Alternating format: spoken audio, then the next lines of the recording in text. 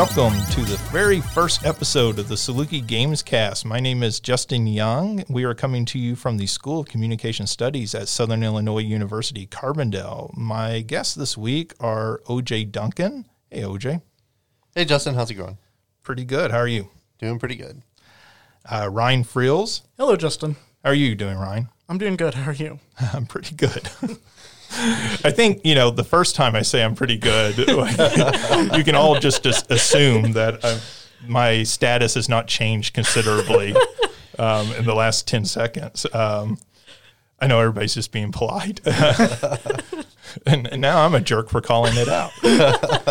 And our last guest is Alicia Utecht. How are you? I'm doing well, Justin, and we like the number 3. So how are you doing? As noted, I am doing very, very, very good. I'll put in 3 varies just so everybody's on the same page with this. Justin, I'll just check in with you again in like 5 minutes, buddy. Hey, 5 minutes is good at this point. At least it's not 5 seconds. All right, so all 3 of the guests this week are graduate students within the School of Communication Studies, and this podcast, since this is our first episode, you may be wondering what we're doing other than like nitpicking one another and our personal greetings to one another. Already cried a few times. But this is a new podcast. We're going to be talking about video games. The guest chairs will be potentially rotating, but it may be the 4 of us for a while, but maybe we'll have some different people in from now, different times.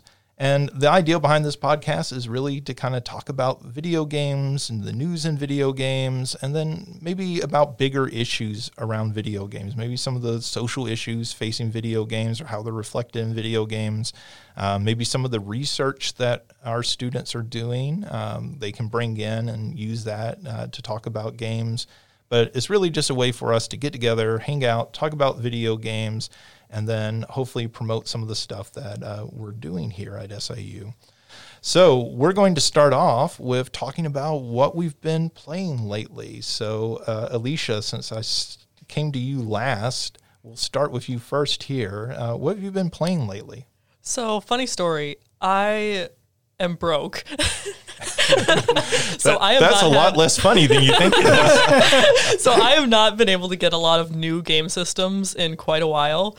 But the good news is my boyfriend has a Nintendo Switch that he now leaves at my apartment. So I've been playing a lot of Pokemon Sword lately. That is my go-to right now. I beat Gym 1 last night. I'm having a great time. And we do hope you see more in him than just a Switch, right? Oh, yeah, he's great. This is just, the Switch is the reason I'm dating him. The rest is just perks. So you're playing Sword and Shield. That Yep. was the last mainline new Pokemon game, right? That was Generation 8. Right. And we're going to be talking about, they just announced Generation 9. So what do you think of Generation 8? It was kind of new. It was kind of moving more towards a sort of open world type game versus some of the, older Pokemon games. How do you respond to that? I'm really enjoying the open world aspect. I haven't gotten to play Legends Arceus yet. I ordered that last night, so I should be playing that soon. But I'm having a really good time just being able to run around and especially being able to see in the grass what Pokemon you're about to encounter, so I can try and get more of, my favorites rather than just, okay, here's a new encounter. Hopefully it's something. Dang it, it's another Pidgey. Right. That's one of the frustrations of the older Pokemon games, that you can run into the same Pokemon over and over again when you're trying to, collect them all. Mm-hmm. They started that where you could see the Pokemon with the, what was it? The Pikachu and Eevee games. Yeah, Let's Go Pikachu, Let's Go Eevee. Yeah, I always want to call those Pokemon Go Pikachu, and I'm confusing 2 different Pokemon games there. So, so that seems like a big change and a big innovation that makes it a little easier to catch them all, right? Yeah, for sure. Okay, cool. Anybody else been playing Pokemon? All right, no. poop instead of crickets. They say both of my partners are, but I'm not big on most of the Pokemon games. Okay. So Ryan, how about you? What have you been playing? So I've been playing a game called AI, the Somnium Files. I think that's what it's called. Yeah, that's what it's called.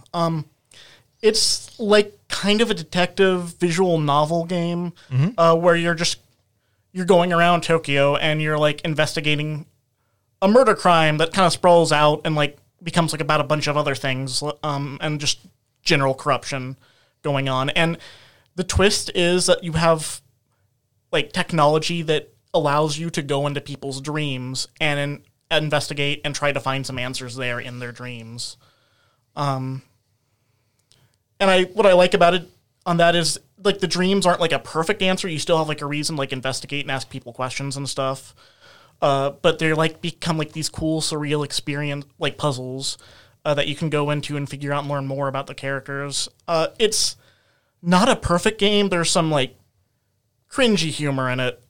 But what's great about it is great, and I've been having a blast with it so far. So if you're like into like cyberpunk visual novels, stuff like that, it's definitely one I'd recommend. Just a warning, it has some really cringy jokes in it that make me gag at times. So when you say cringy humor, is this like internet meme humor? Is this like offensive cringe humor? Like what kind of cringe humor? Some of it's a little offensive. It's just like perverted dude bro humor. Oh, okay. Like there's just like jokes about the main detective being kind of a pervert. And most of it's like, a lot of it's like, some of it's not offensive really, but it's just kind of, ugh. But then some of it does, okay, that got a little weird and uncomfortable right there. Right. So that's like something I would give a warning to people on. And is there a twist to this game? Maybe don't spoil it for people, but it seems like a lot of the visual novels in the last few years, like I'm thinking of Doki Doki Literature Club and some of the other ones, have really been built around having some sort of twist to the story that, or even the gameplay, even how you interact with it. Like they go somewhere beyond traditional visual novels. Is anything like that going on in this one? Right. So this is actually my first visual novel, so I don't know how different it necessarily is going to be from a lot, but what I know so far is that like within the story there are certainly twists, and the way it's set up is that if you do reach a particular ending, because there are multiple endings, you don't necessarily have to then start back at the very beginning. You have a flow chart where you can kind of go back to a certain point where you made particular choices and then go on and make different choices, and that's even kind of blended into the sci-fi nature of it. Like, that's kind of pertains to some of the stuff they talk about. I don't want to say too much about that because spoilers, but... So almost like a Groundhog Day where they explain it within the narrative why you would be able to do this. A little bit. At first it doesn't make sense, but it starts to. Okay. And something I liked was that an ending might not make perfect sense that you reach to it. Like, the first ending I reached, it just kind of felt random. I was like, okay, what just happened there? And then when I started to play like down a different route, I was starting to find out some information that actually kind of explained what happened in the other ending. Like it didn't, that ending didn't happen in this timeline, so to speak, but you were getting answers that explained, okay, so that's why said thing happened to this character, when it didn't make much sense and it seemed really random at first. Okay. Yeah, that sounds really interesting. Yeah, I like it a lot. Do any of the rest of you play visual novels? I have. I've read played quite a few of them in the past, but I haven't recently. Okay, yeah. I've played a few, so I was thinking of that one. I don't know if any of you ever played Dream Daddy. Yes, that came out 4 or 5 years ago. It seems like at this point. I played that and Doki Doki Literature Club, and I feel like maybe a couple others. I wouldn't say they're exactly my genre, but they're. The people who are into those are really into them, and there seems to be quite a fervent following for those. I know there's a lot of anime style visual novel games out there these days. Yeah, I haven't played any, but I've watched. There are some YouTubers who I watch Let's Plays of that do a few of them. So it's a genre that I would like to explore further. I just haven't had the chance to get into it yet. Same, which kind of frustrates me because this is going to be another time consumption device, and I don't need another one. But I really enjoyed this, and I started looking up other visual novels that I might be interested in. And I was like, no, don't do this, Ryan. Doki Doki Literature Club used to be free on Steam. I don't know if it still is because they put out like a special edition version of it at some point when they released it on consoles. But it used to be free, and like, that's completely worth trying. Though I will warn the audience that are some very sort of disturbing themes that get addressed. That game's one of the ones that I've seen recently that has an actual trigger warning at the beginning of the game when you start playing. And it needs it. So that's all I'll say to it. All right, OJ, what have you been playing lately? So I've been going back. Originally, I started playing EverQuest in 1999, so aging myself a little bit there. So I started playing it. I played until about 2005 and 2006, and then I stopped. And one of the big things about EverQuest is that you had to have a group. There was almost no soloing in the game at all. Everything was fairly difficult, so it was built around actually grouping with 6 people. I decided to go back and try it again recently, and they've done a lot of quality of life changes that made it much easier. I always played a cleric, which healed and pretty much did nothing else. There was no way to solo anything at all. Even stuff that was like 20, 30 levels below you could kill you easily as a cleric because all you did was heal. But they've done a lot of changes to the cleric class, which I really liked, which made them a pretty big powerhouse when they're soloing. So EverQuest is what I've been playing, and I played a lot of MMOs after EverQuest. I played Dark Age of Camelot, World of Warcraft, Final Fantasies 11 and 14, and nothing ever really gave me the same sense as EverQuest. So going back to it, it's been pretty fun, nostalgic, going through the old levels and finding all the new places. Yeah, EverQuest is the only MMO that I ever spent any real time with, mostly because I played it for a couple of months, I think. Very early on, not necessarily when it first came out, but fairly early on. And then I decided this is very unhealthy for me. Like I could see myself spending tons of hours a month just playing this one game. And I decided I need to stay away from MMOs. Like this is not going to necessarily end well for me. But you know, they've really updated that game. I mean, they would have had to over 25 years at this point. Mm-hmm. So going back to it now, does it feel like a new game going back at this point? It does, because so I've gone from, let's see, when I quit playing, the level cap was 70 and now it's 120. So it's a pretty big jump. And I've been able as a cleric to, well, not solo, but molo, because they have mercenaries that you can hire now. So I've been able to use the mercenary and have them do damage while I'm healing them. And so I've been able to go up to level 92 now. So it's been a pretty big jump, and that never would have happened before in EverQuest. So it does seem kind of like a whole new game, but the class feels pretty much the same. I can do a little more damage, but mostly it's just healing, which I enjoy in EverQuest. I never really enjoyed it in any other games either.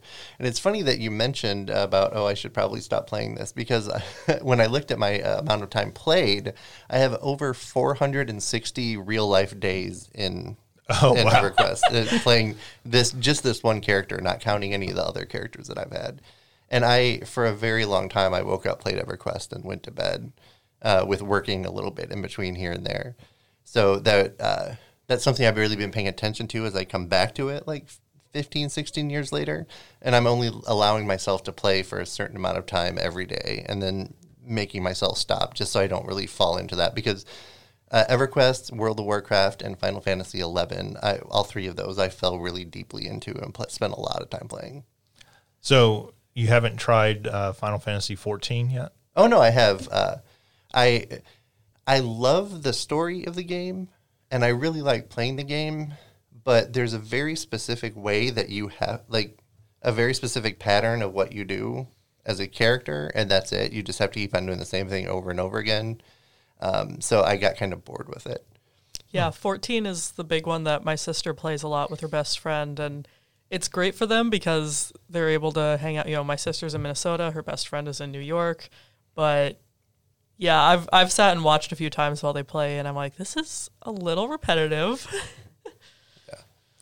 Yeah, 14 is one of those games that kind of snuck up, I feel like, on a lot of people. Like how popular that game is. Back in January, they had to actually shut down new people signing up for that game. They stopped selling the game online because it was so popular. Their servers couldn't handle all the players coming into it.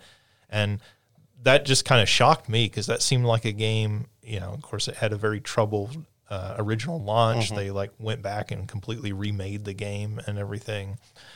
There's a really good documentary on NoClip on YouTube where they actually go in and interview a lot of the people responsible for the game and talking about how they turned it around and made it a successful game after that first launch.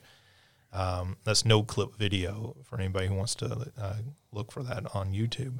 But, and then all of a sudden it was like, oh, everybody's playing this game. And not only is everybody playing it, but they're talking about it like it's the best game ever made. And that really caught me off guard because it's just not an area that I was following that much. Yeah, I actually tried to. My partner still continues to play it, and when Endwalker came out, I went to try and buy it, but it was right after they started blocking people coming back in it, so I couldn't get a copy of it to start playing again. Well, maybe all the better for you since you already have another game to play. Yeah. All right, so I have been playing a game, and I am going to butcher this title because it's an anime-based game, and I have no idea. This is one of those anime that's been made into games over the years, and I can't tell you anything about it. But it's Record of Lotus War, Deedlit in Wonder Labyrinth. And I have no idea. I'm probably mispronouncing 2 or 3 words out of the name of that game and everything. This is not the type of game I would ever play normally, and certainly I would have just skipped over it. But I did read somebody on Twitter saying, this is fantastic. This is a great Metroidvania if you like those sorts of games, like Castlevania Symphony of the Night and everything. And if you have an Xbox, it is on Xbox Game Pass. So if you're already subscribed to that, you get the game free and can play it and everything. So that's how I'm playing it. And I think it's one of those games that's a fantastic example or selling point for Xbox Game Pass because I don't think I ever would have picked up this game unless it was really cheap, $5 or something, but I never would have paid full price for this game. And here I've been playing it. It's a Metroidvania, so, Castlevania Symphony of the Night or Metroid, if you like either of those games, or Ori and the Blind Forest, those sorts of games. This is very similar to those. I guess kind of the hook to it, at least early on where I am, is if you've ever played the shooter Ikaruga, that was originally a Dreamcast game, but it's been ported to just about everything at this point. That's always been one of my favorite shooters because it's there's a puzzle element to it in that you can change the color of your ship back and forth from black to white, and that changes the color of the bullets you fire. But if you change yourself to a black ship, then the enemy bullets that are black don't hurt you. And if you switch over to being a white ship, and you can do this at the press of a button, then the white bullets don't hurt you. And so it's one of those bullet hell games, and the screen will be filled with bullets, and you're having to switch back and forth between black and white as you're navigating through the bullets, but you're also having to shoot enemies, and you're also having to think about what color the enemies are while you're doing this. Well, this game borrows that mechanic, but into a Metroidvania. So you'll be walking through hallways, and there will be barriers that you can leap through if you change the color of your character. Or I think it's more of an elemental alignment of your character in this game. But then you'll fight bosses that, you'll be fighting 2 bosses at the same time. One of them will be one alignment, one will be the other alignment. And so you're having to switch back and forth to hurt them, but then also to protect yourself so that their attacks don't hurt you, which can get overwhelming. Ikaruga is a game that's completely overwhelming, and I'm not very good at, but I still like it. This game I'm a little better at because it's a Metroidvania, and one of the things I do like about it is that you make very quick progress early on in the game. So you're getting new abilities and upgrades and everything very quickly early on. So you feel like you're making a whole lot of progress very quickly. And so far I haven't hit a wall where I'm just like, oh, this is too hard. I can't progress anymore. So if you like those sorts of games and like a little bit of maybe shooter bullet hell mixed in, potentially, if that sounds at all appealing to you, then this is a really great game. And again, if you have Xbox Game Pass, it's on there, so there's really no reason not to try it if you have that already. All right, so that's what we've been playing. I haven't gotten into Elden Ring yet, so I would like to get that soon, and spring break is next week, so maybe that'll be my spring break project, is to play some Elden Ring. All right, we're going to move over to the news, and, most weeks we'll hopefully just be kind of recapping the most recent news, but because it's our first episode, and we're recording this on February 28th, so basically 2 months complete for the new year, we thought we'd kind of look back at some of the big news stories for the year so far. And by far, the biggest news story of the year has to be that Microsoft is buying Activision Blizzard for $68.7 billion. So this gives Microsoft control over all of Activision Blizzard's games. So this is the aforementioned World of Warcraft. This is Diablo. This is Overwatch. This is Call of Duty, which I think we mentioned. This is Crash Bandicoot would fall under this, the Tony Hawk Pro Skater series, tons and tons of different games that fall under this deal. Any reactions to this? What were kind of your thoughts when you heard about this? The potential, I guess, here that a lot of people are worried about is that it means all these games will be Xbox exclusives.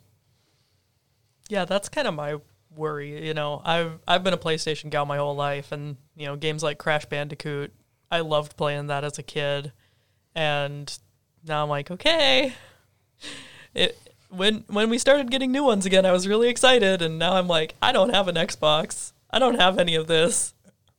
Please don't go exclusive on me. Yeah, and that Crash remake that they did of the Crash trilogy, was that the Insane trilogy, I think is what they called it. That's a really, really good package. Like, they did a really good job remaking those, and, those games feel pretty good. Kind of surprisingly, they felt like games that would have aged maybe poorly, but in that package, they felt like they really hold up well. Yeah, they did a great job with that. Yeah. Any other thoughts? Just, again, I've been Nintendo first and then PlayStation second. I've always been kind of wary of Xbox stuff, so I hope that all of the games actually stay on PlayStation. Like, I know they promised that Call of Duty would still be on PlayStation, and hopefully all of the other Activision Blizzard games will stay on PlayStation, especially as they're thinking about making the PlayStation Spartacus to match the Game Pass. I'm hoping that they'll still allow the games to be on Spartacus. Yeah, and Sony's kind of response to that was to buy Bungie for $3.6 billion. So much less money. Yeah. It just feels kind of petty, too. I was like, oh, yeah? Yeah, so Bungie, the original developers of Halo, but now the developers of Destiny, this deal does not include Halo. So Microsoft does retain Halo, but Sony does own Bungie now. They own the Destiny franchise, but Sony has been very upfront saying that the Destiny franchise will continue on other platforms. So it doesn't sound like they're planning to take that exclusive in any way. I don't know. Any of you Destiny players? I'm not. It's on my list of games to play, but no, I haven't played any Destiny games. I tried to play a little bit of Destiny. I like Halo. I feel like Halo feels really good as a first-person shooter. I'm not super into the competitive scene in first-person shooters, but of the ones out there, it always had a great feel to it. Destiny retains that feel, I feel like. It just feels good shooting in that game. You feel like there's an impact to what you're doing, to everything in that game. But it's just one of those games, it's sort of an MMO light. It's a live service game. And so I feel like you have to invest, dozens of hours before you really start getting the full effect of the game. And it's just not something I had the time to do. But I could certainly see somebody pouring, dozens of hours into that game very easily. The rumors have been that Sony was really interested in Bungie, less just because of Destiny, but more because they want to get more into live service style games like Destiny, and they really wanted Bungie's expertise for that. So one of the things I know that they've been in development on is a Last of Us multiplayer game. Oh, wow. Oh, wow. And so that seemed, they announced that. That's not a rumor or anything. They announced they were working on that, and then it got delayed. But that seems like something that Bungie could come in and potentially help them with, of how the lessons they've learned over doing Destiny now for the last, whatever, it's been 6 or so years that they've been developing that series. February saw one of the biggest Nintendo Directs that we've ever seen, with lots of new games, particularly if you are a retro gamer. I feel like they really kind of catered to that audience and everything with some of the big announcements. So we're just going to run through some of these, and then if you have thoughts or reactions to them as I go through them, just jump in. One of the first ones was Xenoblade Chronicles 3. I am so hyped for this. So, are you a Xenoblade fan? These are games that, like I said, I've watched Let's Plays. I haven't had the chance to play them myself, but now that I have a Switch, thanks to my boyfriend, I am absolutely going to be getting this one as soon as it comes out. And they've ported a couple of the Xenoblade games to the Switch, right? I've been a couple of them because they were originally like Wii games or Wii U games. Yeah. Yeah. So that one's a matter of money for me getting those. Since I've seen Let's Plays, I don't feel an urgent need to get them. Right. But this one, I'm like, as soon as it's out, give it to me. Anybody else a Xenoblade fan? Not me, no. Well, we know who our big Xenoblade fan is. So when that game comes out, we definitely need Alicia back to talk about it to us. One of the more surprising bits of news, I feel like Xenoblade Chronicles 3 was kind of a foregone conclusion, but one of the more surprising pieces of news was Mario Kart 8 Deluxe is getting 48 new DLC tracks. Good Lord. AKA 48 new ways to hate your family.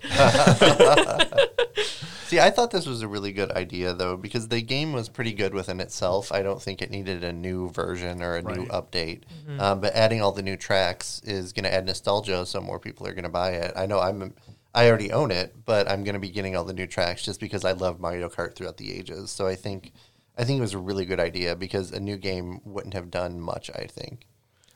Yeah, and Mario Kart 8 Deluxe is still one of the best-selling games every year. Like, that game has sold over 40 million copies on the Switch, and, which is an insane number kind of to think about. Like, the original Super Mario Brothers has only sold, 40 million copies. Yeah. And, here's Mario Kart 8 Deluxe selling an equal number, which seems kind of crazy to think about. But, yeah, I mean, Nintendo has announced that they're working on a Mario Kart 9. And, this seems to be a very clear indication that game is still a few years away because these 48 tracks are going to be released over the next 2 years through the end of 2023. So I don't feel like we're getting Mario Kart 9 until after 2023. Mm-hmm. So, that's a pretty good indication where we stand with that. But, yeah, it's $25. Which doesn't seem too bad of a price, Not at all. For 48 tracks and everything. Because a lot of the tracks in the deluxe version were DLC originally for Mario Kart 8 on the Wii U. So I'm pretty sure they actually got money out of me for that. The Zelda track or whatever it was. They also announced Fire Emblem Warriors 3 Heroes. This is what they call a Musha game, one of the sort of like Dynasty Warriors where you're just running around killing 20 enemies with each sword slash. I don't know. Is anybody a fan of those games? This is another one I'm looking forward to. You'll find very quickly, like, this is my niche. This is like the JRPG style open world run around and enemy encounters and all this stuff. I, again, have not gotten to play Fire Emblem games before. You'll find there's a lot of games I haven't played, but I've watched LPs of. Right. But Fire Emblem is one that, you know, most of my exposure to that has been from the Super Smash Brothers series. And so now I'm like, okay, I have the chance to actually play a Fire Emblem game. Let's go. I am ready. Yeah, and this is very different than a traditional Fire Emblem game. They're sort of, you know, grid-based strategy games, and this is more of a straightforward action game. I did play the Zelda one, Hyrule Warriors, and, you know, it's fun. You know, there's not a whole lot of strategy to those games. They're kind of turn your brain off and just run around and feel like massively overpowered. It's perfect for my relaxation time. Yeah. I mean, they feel like a perfect podcast game, right? Where like you don't really need to pay attention to what you're doing. Your brain can be on something else and just kind of check out what you're doing. So for Fire Emblem fans, that should be right up their alley. The next game was Mario Strikers Battle League. So this is the sequel to, I think it was called Super Mario Strikers, which was a GameCube soccer game featuring the Mario cast. So it's been a good 10 years since we had one of these. I don't know, any fans of Nintendo sports games? Just the Mario Kart games for most part. I am actually interested in this. I kind of missed the other Mario Strikes games. I kind of wish I tried them, but now this is coming out. And I just like that it's not Mario Soccer. I mean, it kind of is, but they're leaning into the fact that this isn't a direct adaptation. This is the Nintendo version of that. And I like that they're, by calling it Strikers, they're just kind of leaning. And by the fact that they have been doing that, they're just leaning into that. And it just looked so cool from the trailer. So I'm not typically into sports games, but this is kind of an exception for me. Yeah, I mean, it definitely isn't just FIFA with Mario characters in it, right? It's not a soccer simulation. This one actually reminded me a whole lot from the trailers of, I'm drawing a blank on its name, Rocket League. You know, it kind of had that vibe to it and everything, even more than the original Mario Strikers, which I can't fault them. Rocket League is a very good game and very popular, so... that should be interesting. The next one was Chrono Cross Remaster. So Chrono Cross, yep.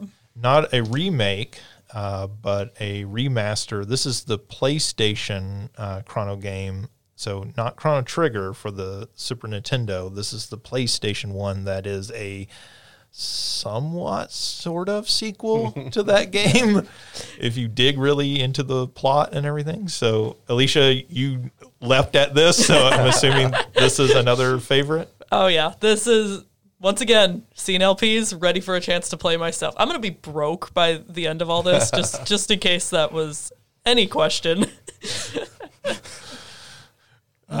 So in other words, we need to up your stipend as a graduate student. They also announced a Nintendo Switch Sports. So this is Wii Sports, but for the Nintendo Switch. And it is motion-based, which kind of surprised me because Nintendo hasn't done a whole lot on the Switch with motion-based games. But this included tennis and volleyball and their like sort of sword battling game. And they're going to release golf as DLC in the fall.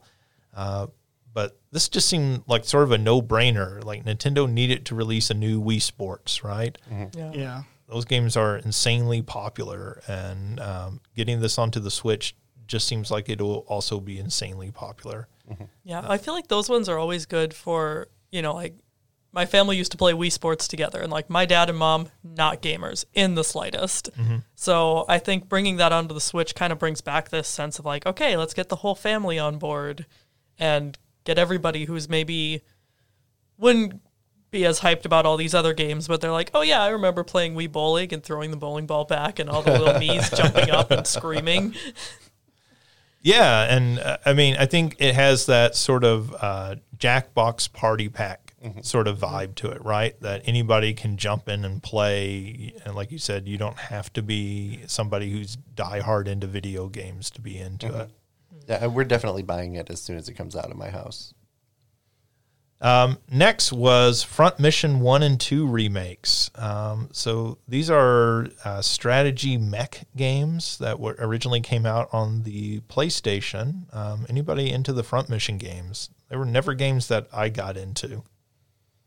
Yeah, these are new for me. Yeah, I never got into them. I think this is the first I've heard of them. So, yeah, I mean, I really, this is, I really like Final Fantasy Tactics. So, they seem like games I could get into, and with a fresh coat of paint, they seem much more appealing to get into them. They also had Kirby and the Forgotten Land, and this game has been announced for a while, but they announced a mouthful mode, which is Kirby doesn't necessarily swallow something and completely absorb it, but he just holds it in his mouth. Instead of wearing hats, Kirby becomes the hat. Right, yeah. And so the trailer showed off, the trailer when they announce it shows him swallowing a car. We've got car mode, we've got vending machine mode. Traffic cone. It looks so ridiculous. I love it. But when he swallows the car in the trailer, you're like, okay, what's happening here? And then they just show him basically lying on top of the car. Like, you're right. He's the hat of the car. And you're like, this is kind of creepy, actually. They brought David Lynch in for a day, and he's like, I got some directions for this. And we know that Kirby can swallow things much, much bigger than the car, too. So, the idea that he's stuck on it is just weird.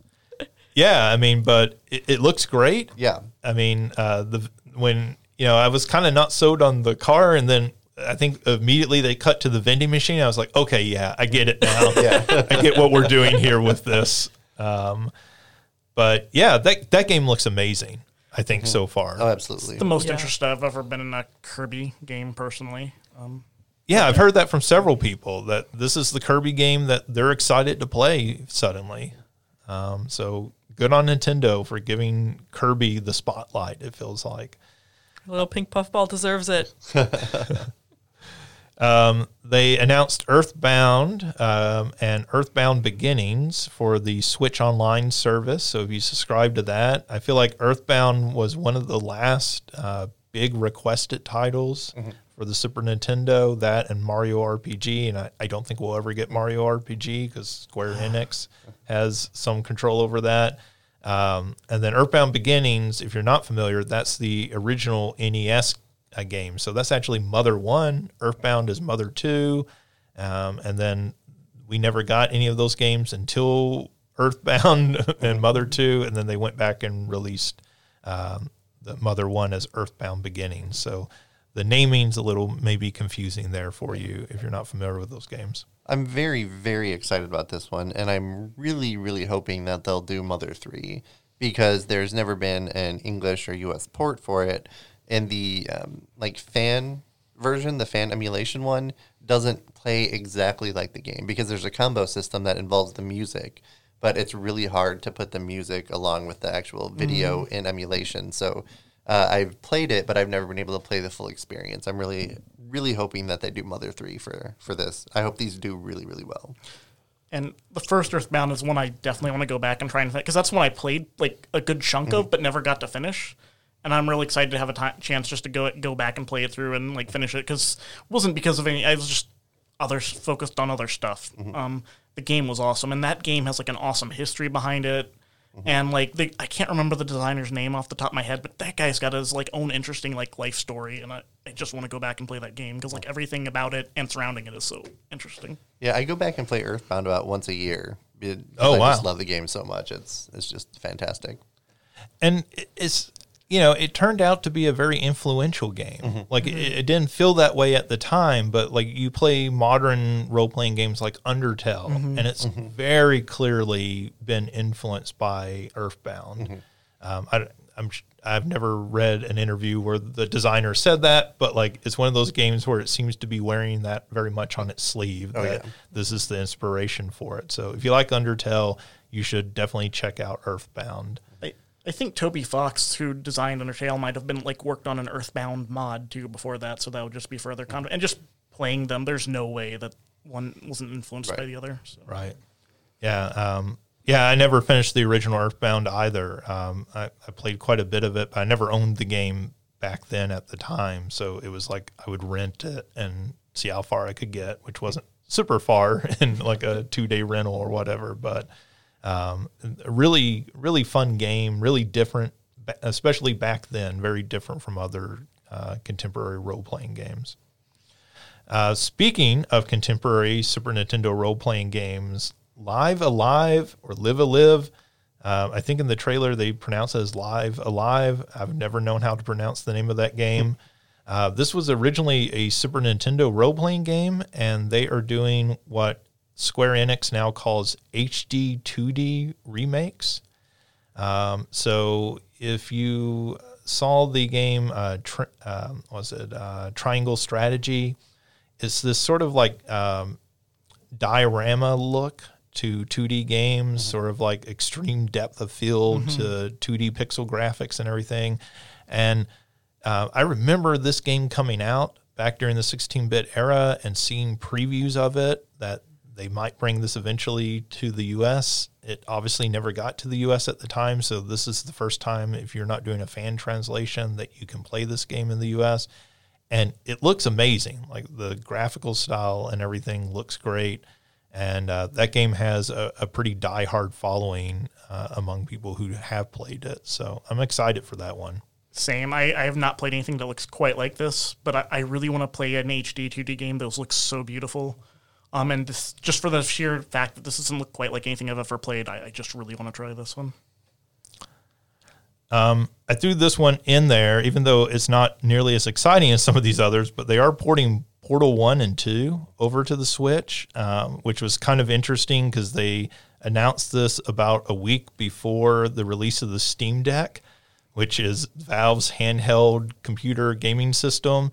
And, those are Valve games, and they're porting them to the Switch, which seems like you'd want to kind of keep those on your system and only playable on the Steam Deck, but they are porting those over. And if you haven't played those are fantastic games. I mean, particularly Portal 1, I think is one of those games that feels just about perfect. You can't really say it overstays its welcome. It like gets in and gets out very quick and definitely leaves you wanting more. So, Plus, they gave us two of the greatest end credits song in video game history. Like, Still Alive and Want You Gone are both perfect. Yeah. And I just remember that, Still Alive, like that became actually a pretty big hit at the time. Like people clamoring, please release this as a single. I think they actually put that into Rock Band at some point. So, if you haven't played those games, definitely worth your time. MLB The Show, the Sony PlayStation developed baseball game, is getting released on the Switch this year. It came out last year for the Xbox. This year it's coming out for the Switch, as well as the Xbox, as well as the PlayStation. So MLB The Show, if you are a baseball fan, you can now play that just about everywhere, I guess. So, I haven't played a baseball game consistently since Triple Play, which was EA's sports baseball game back in the early 2000s. And that game was really, really good. And I have played a little of the show. It's really, really good. It feels like tailor-made for the Switch, like sports games. I want to be able to just pick up and play whenever I want. I don't want to have to like sit down and, it feels like a great game to play on the bus or to play in the bathroom, or something where you're like stuck and you just want to play something and kind of pass the time and everything. And it seems like a great game if it plays pretty decently on there. One of the other surprises was they announced No Man's Sky on the Switch. That's the procedurally generated space game where you can fly down to the surface of a planet and then fly back into outer space, and all that's sort of seamless. And, each world is entirely unique and everything to itself. Really just kind of an amazing game. Launched really terribly, but over the years, they've really made that into a really fun, worthwhile game, I feel like. And that is launching on the Switch, which was, I think a lot of people were surprised that the Switch could actually handle that game. Mm-hmm.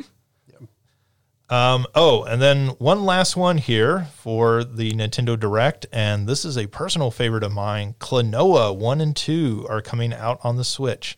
And if you have never played Klonoa, I love Klonoa. Klonoa was a series that started on the original PlayStation. And they're I guess what you call 2.5D games. So they're kind of on a 2D plane, but the world kind of will shift around you and everything as you're playing. Just fantastic platforming games. If you like kind of old school 2D platformers and everything, terribly overlooked at the time. And they're just games that you're just excited to see more people get the chance to play. The Switch seems like the perfect place to play those. Everybody should play Klonoa. That's my big recommendation. So I really want more people to play that one. Speaking of the Steam Deck, Valve has started shipping out the first Steam Decks. This is their portable PC gaming system that looks like an oversized Switch. Looks like it's about 40% bigger than a Switch, somewhere in there. Early reviews have been really good, except the big criticism has been terrible battery life on it. But I did see people playing Elden Ring on that over the weekend. And if that thing can handle Elden Ring, a brand new top tier release, that seems like it can probably handle most things that are out right now, at least. PlayStation Spartacus. OJ, you mentioned this a little earlier. This is PlayStation's competitor to Xbox Game Pass. The rumor that has come out is that they are taking PlayStation Plus and breaking that into 3 different tiers. The low tier would be called Essential. It would be $10 a month, and it seems like it would be pretty much what PlayStation Plus is right now. You would get free games each month with it, kind of like you do with PlayStation Plus right now. The new tiers would be Extra, which adds a back game or adds a game catalog. I think they call it PlayStation Plus Essentials on the PlayStation 5 right now. And if you buy a PlayStation 5 and you have PlayStation Plus, there's like 10, 15, 20 PlayStation 4 games that you just get to play free on there. You can download as long as you're subscribed to PlayStation Plus. That's what this really sounds like to me, kind of expanding that catalog and everything. And then the premium service is adding streaming games. So that's PlayStation has so many different services. Their PlayStation Now service, it sounds like they're folding that into PlayStation Plus. So that's the streaming. Then I think what's probably most exciting is they're adding classic games, which sounds like that would be PlayStation 1 and 2 games at least, and maybe PlayStation 3 games. Come on, Mega Man Legends. Well, Capcom's not doing anything with Mega Man, so they might as well let Sony put it on here. No, they're not. So, that seems like something people have been looking for, backwards compatibility and everything. The only thing is that they're putting this behind a paywall. It's similar to what Nintendo is doing on the Switch. You can't buy Super Mario Brothers on there, but you can subscribe to the online service that gives you access to it. So, there's a parallel at least there. And then they're also going to have game trials, which sound like those will be something kind of what EA Play has, where maybe new games, you would get to play those for 5-10 hours without paying for them. And then you would have to, at that point, they would lock and you'd have to pay the $60, $70 or whatever to unlock the full game. I don't know. Does this, since several of you mentioned your PlayStation fans, does this sound appealing to you at all in any way? The classic games and trials does. The $16 a month does not. Right. I don't know. I really am not a big fan of this movement towards pay by the month to play a game for a long time. I much rather would buy the game and just have access to it.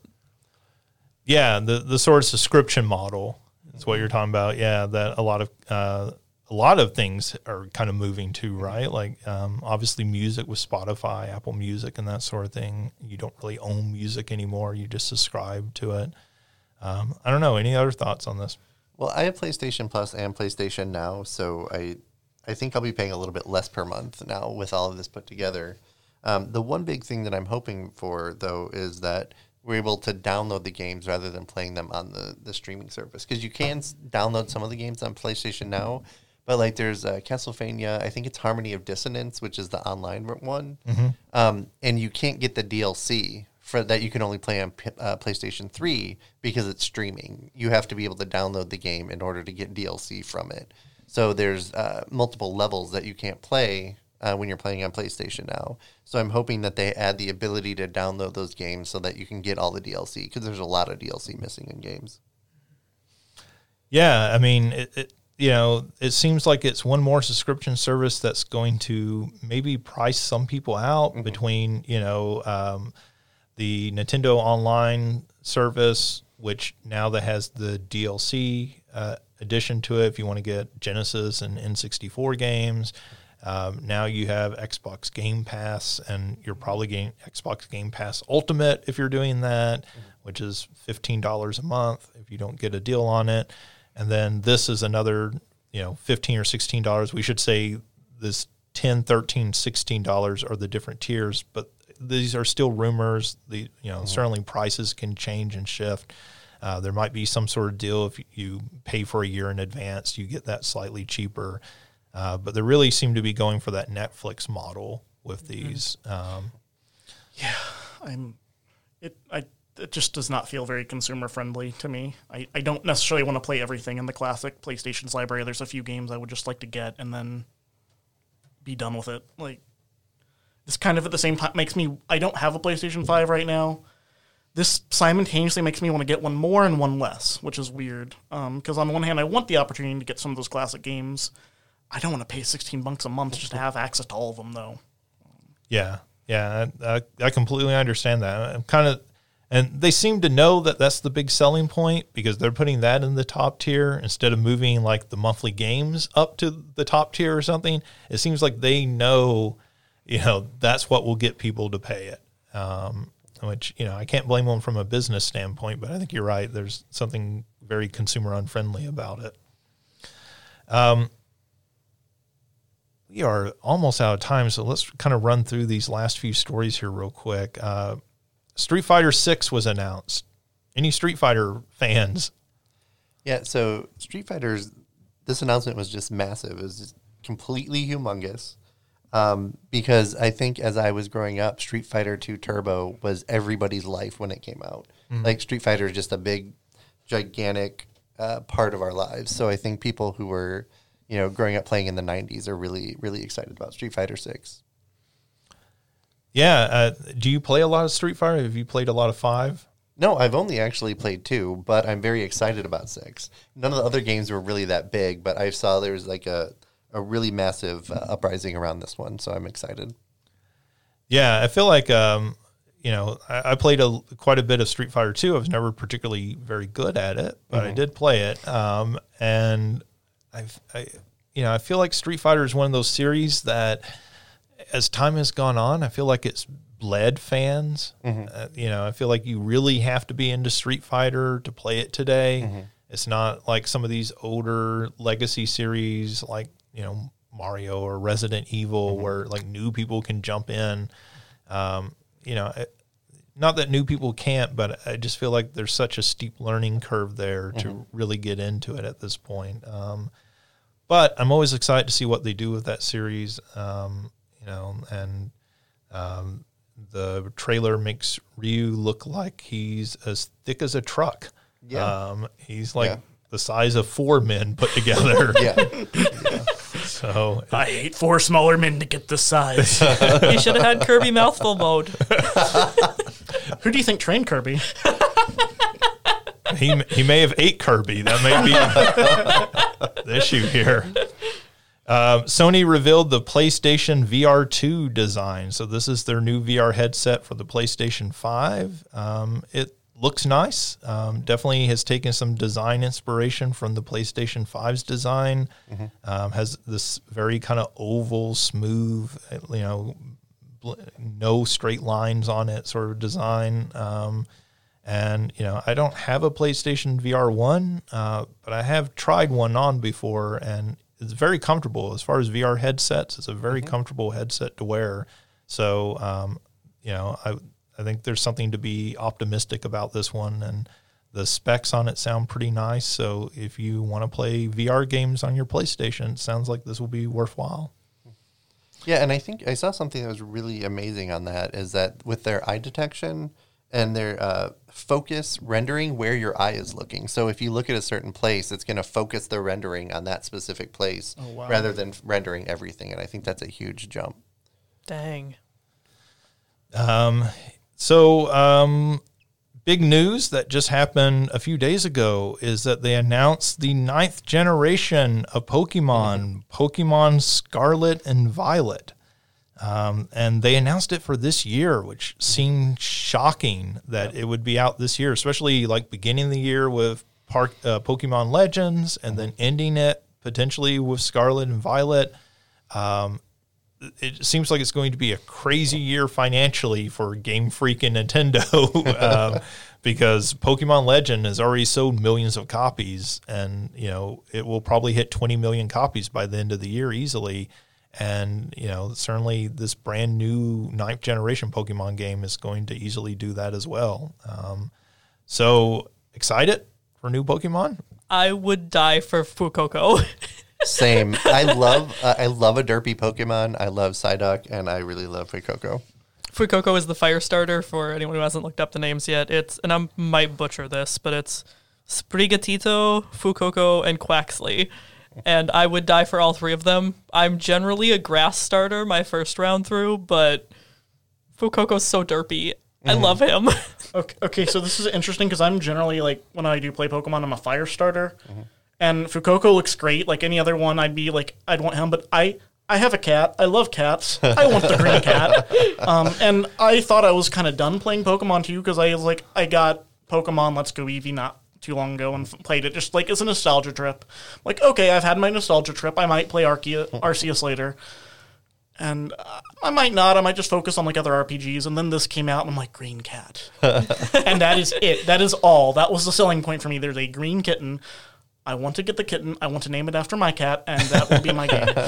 Well, it's going to be really cool, too, because it's based around the Iberian Peninsula region in real life. So, we've had France, we've had England, now we get Spain and Portugal. So it's going to be so pretty. The graphics that they've already released look gorgeous. I'm so hyped. Yeah. And the memes for the cat Pokemon too, because I've already seen marijuana cat and stuff because he's green and he has like what looks like a leaf design over his face, like between his eyes and everything. And so people have already been photoshopping that to be a marijuana leaf and everything. So I see like a whole fandom popping up around this cat very quickly. It'll be interesting to see if Nintendo starts like censoring the names that you can give it if people are just like 420 lit lit kit. Well, speaking of the memes too, I've seen the memes about the duck, the water starter looking like Donald Duck. And he really looks like Donald Duck, and he looks like the Mad Mallard enemies from Secret of Mana. Because he has his hair on his head, but it looks like a hat the way it's like set and everything. And I saw someone saying, I'll play him as long as I don't need to depend on him for casting Kuraga, because...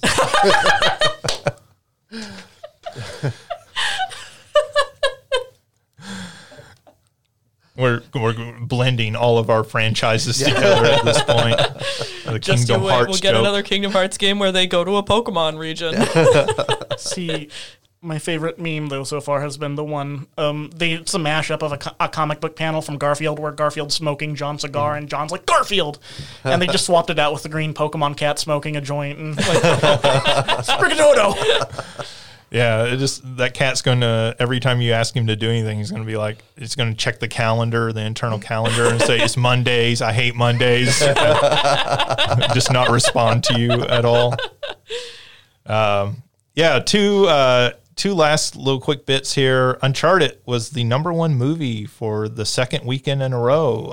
And Sony Pictures has talked about this is a franchise to them at this point. It's done well enough, so it looks like we'll be getting a second Uncharted movie. Has anybody seen that yet? I don't know if anybody's been out to the I haven't theater been able for to see it yet, no. I have not made it to see that yet, but I think I'm going home in April, and I'm probably going to see it with my sister then. Yeah, I'm interested. I really like the Uncharted games, so I'm fairly interested in seeing that. But I guess, I'm happy that it's done well. If it's a good movie, I've heard some good reviews of it, and, not so much from critics, but from people who've been to see it. So I guess we'll see. And speaking of movies and television, Twisted Metal, we've known for a while that they were working on a series, and they just announced today that series will air on Peacock, the NBC streaming service, and that Anthony Mackie from Captain America and the Winter Soldier. It's not that. It's Falcon and the Winter Soldier, right? Yeah, I can't keep those. He is Captain America now, so I feel like, did they change that at the end? Wasn't that the end credits that on the last episode they changed it so it said Captain America and the Winter Soldier or something? I feel like in that last episode they did. Which, is the title of one of the movies. It's just so confusing. But anyways, Anthony Mackie, who's very likable actor and everything, he's going to be starring in this new movie. So that's kind of or new series, I should say. So that's kind of exciting. I really like the first 2 Twisted Metal games. I don't know how this will work as a series, but I'm interested at least to check it out and everything. Twisted Metal is a car combat series, for those who don't know. It's big on the PlayStation, and there's been, I think PlayStation 3 was the last time they released a new game. Twisted Metal Black, I think, was on that. Or maybe that was just called Twisted Metal. Maybe PlayStation 2 was Twisted Metal Black. I get those titles confused. All right, that is it for news, and we want to end here, and we're just about out of time, but we want to end kind of with a big question each week to talk about, and this week's question is, what is your favorite Super Mario game? So, OJ, you went last time, so we'll let you go first this time. What is your favorite Super Mario game? So I really love most of them, but Super Mario RPG is the absolute top for me. I really wish they would make more of them and keep the awesome stuff within the fights, like the Mario jumping on the characters and Mallow's rain. I just love everything. The sort about of timing based combat. Yeah. That you had to hit A right as he hit the Goombas or something. Yeah. It was just amazing. So I really wish they would make new, but like you said before, they probably won't, but they should.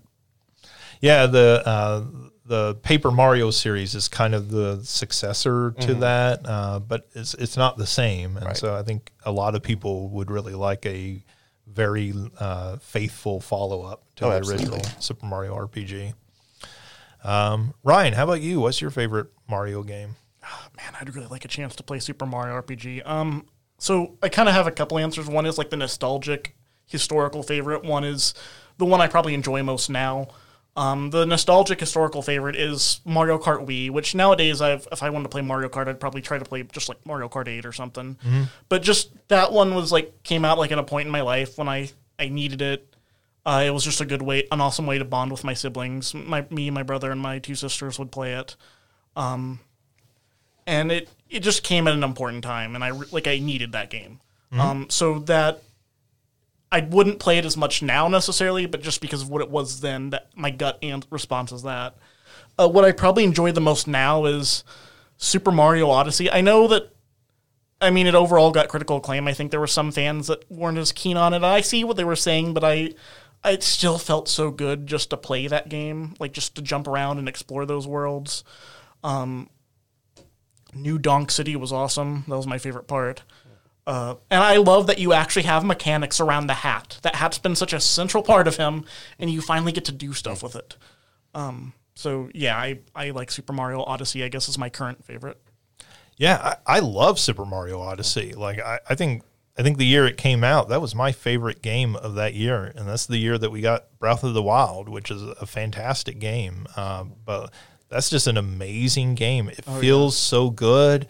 It kind of shows you how good Nintendo is at making games, because there's no platformer that feels as good as Super Mario Odyssey. Agreed. And I think you're right. The throwing of the hat, the fact that you can, kind of do a triple jump and then throw your hat out and then land on the hat and then bounce off of the hat, and it just levels of kind of gameplay that you don't feel like you're supposed to be there. You feel like you're inventing something, but in reality, they programmed it. They made it so you could do all that, and it just feels great. And it's just such a treat to explore those different levels. And I love how a reviewer I like to listen to, Super Eye Patch Wolf, he likes to talk about games that are dense. It's not necessarily a big space, but the space you have is really dense and full of stuff. And that's why I think some of the best levels in that are like that. I love that. I love the first introductory level with the T-Rex. Right. And I love, again, New Donk City, where there's you get to go on top of buildings and find secrets and stuff.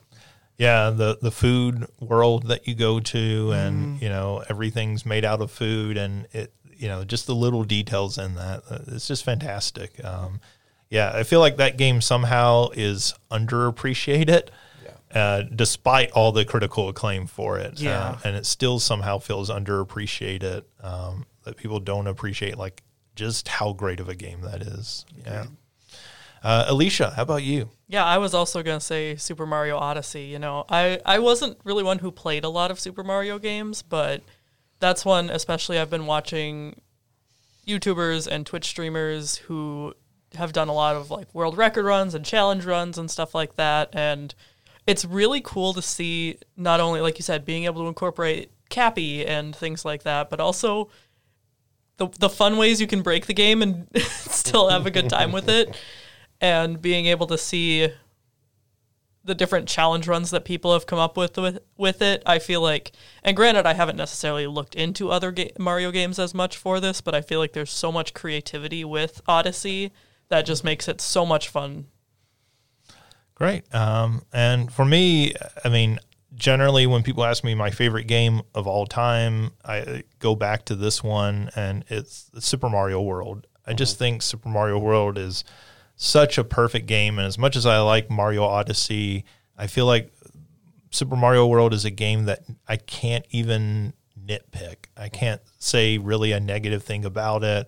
I still remember the first time playing it and going into a cave, and there's the echo effect when you jump, and finding the hidden exits for the first time. It was a time period where there weren't any Let's Plays, and so you just stumbled onto that sort of thing, and you're like, wait, why is there a door up here? And you go through it and you come out, and it wasn't unheard of for Mario games to have secrets in them, but then the fact that would change the map and you'd get to the Star World and all of that on top of it, it just felt like playing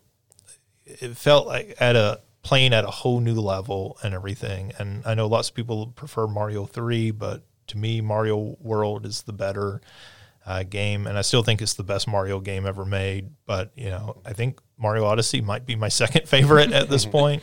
I just really think that's a good game. So that's going to wrap up our first episode. Well, hold on a second, Justin. We haven't asked you how you're doing yet, so I just wanted to know how are you doing? I forgot. How are you doing, Justin? Oh, well, thank you for two of you asking. Ryan's just frustrated that he dropped the ball on his own joke. Yeah, I'm doing pretty good. I'm a little tired after an hour talking, but otherwise I'm doing pretty good. Thanks for checking in. This has been our first episode. We will be back soon with some more episodes. We're going to kind of figure out maybe the format and a little bit about how often we will record these and everything, kind of play around with it. And if you have ideas or suggestions or thoughts, feedback that you want to give, you can email me at justin.young@siu.edu, and I'll pass that along to anyone else. But thanks for listening, and we'll hear from us very soon.